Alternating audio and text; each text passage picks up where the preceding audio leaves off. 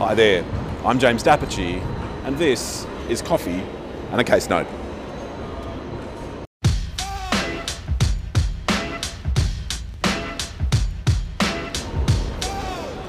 Team, today we are talking about two plaintiffs, and these plaintiffs are spouses together, and these spouses guarantee the obligations of a company that one of the spouses is a director of. Now, these obligations are reasonably significant. What we're talking today about is $9 million worth of a finance facility from a lender, right? So what the spouses do is they cause the company to borrow this money, $9 million, in order to further a development project, and then they guarantee the obligations of that contract. Sorry for you shaking around so much. I'll blame the wind. They guarantee the obligations of that contract, including by providing a mortgage on their home. So it's a fairly solemn obligation that is guaranteed. Now, what happens is that as part of that negotiation, the process is a little bit complicated. We have our lender on the one side who is looking to loan the $9 million, and we have some fairly serious and solemn terms in the loan, and it's sort of a pretty complex, pretty lengthy kind of a document. Now, the document includes some terms such as the money being lent and all that sort of thing. One of the terms it includes is that it is for a 15-month period. So I'll just plant that seed with you, we'll come back to that. It includes a term that allows for the payment of a fee that is described in the judgment as hefty, a hefty fee in the case of potential events of default, some of which are not in the control of the company or the plaintiff. And it also includes a term about default interest. And so default interest can be charged by the lender according to this contract, even if that default is fixed. So let's say I default tomorrow, then the interest rate goes up. Let's say I fix the default the day after that. Even though I fixed it, the default interest is still charged, right? So we've got these lending terms. It's worth bearing them in mind. Now, the reason it's worth bearing them in mind is we're dealing today with the Contracts Review Act and an argument that the contract ought to be declared void pursuant to the unjust contract provisions in that act. Now, there are two types of injustice that can relate to a contract, but a threshold question is, look, is this a commercial contract? Is this about business? Because if it's about business, then the act in this particular way does not apply. And so what was initially raised was, yeah, it's for business, it's for residential development. And the answer to that was like, no, as far as the plaintiffs are concerned, it's not the plaintiffs who are going and doing the development, it's the plaintiffs who are guaranteeing the obligations of a company who is in business. They are not in business themselves. And so the court found, yeah, it's fine, the act applies, because this is not a business contract.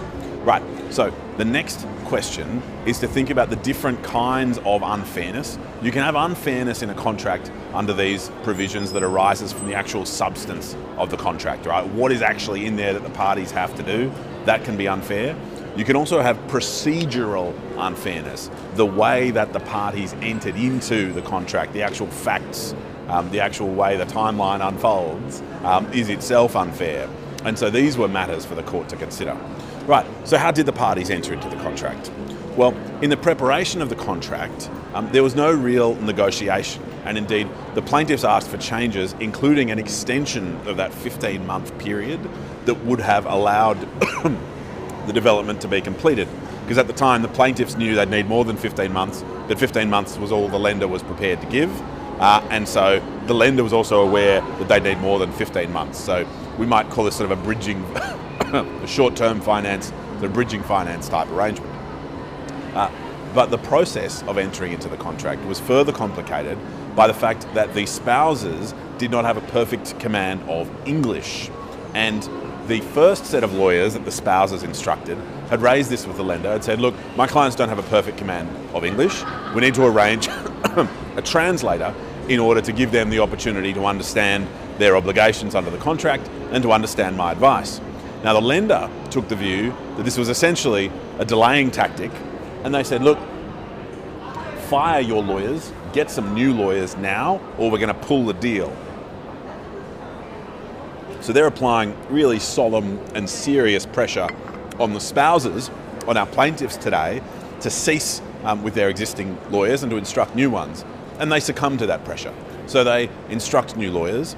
Now, due to the defendant applying this pressure, the new lawyers don't really have time to advise because the deadline for entering into this deal that the lender has created themselves is approaching. And so the new lawyer goes, oh, here's some advice on how the agreement works. But the lawyer has no time to engage and negotiate and suggest changes, nor is there time to get a translator. And the lender, the defendant, is aware of all this at the time, aware of the time precautions, aware of the suggestion that the plaintiffs don't have perfect command of English and require the assistance of a translator, and goes ahead anyway. And so the court is left to work through this scenario. Remember, we've got our, was it procedurally unfair, and is it substantively unfair? And so the court goes and looks at this scenario and looks at the terms of the contract and how they weigh on the plaintiff. And it also looks at what the defendant was aware of. Now, the defendant was aware of this translator issue, was aware of these suggestions being made. The defendant was aware that the development would take longer than 15 months, and indeed it certainly wasn't completed, and if I recall correctly, wasn't even commenced within the 15-month period. And the lender went ahead in any case. And what the court found was that in some disputes like this, there's the opportunity to seek to have the entire contract declared void. The whole thing is gone. That's not the path the court elected here. The court said, you know that clause that allows you to charge default interest even after the default is fixed? Well, that's unfair, that's gone, that's void. And the clause that allows you to charge this hefty fee in the event of a potential default, that is also unfair, and that's void. The reason that's unfair is because the company and the plaintiffs have no control over it, but otherwise the plaintiffs are left with the deal with just those two little terms removed. Hope that discussion assisted you, hope you're somewhere warm, and I look forward to speaking again soon over another coffee or two and in respect of another case note. Cheers.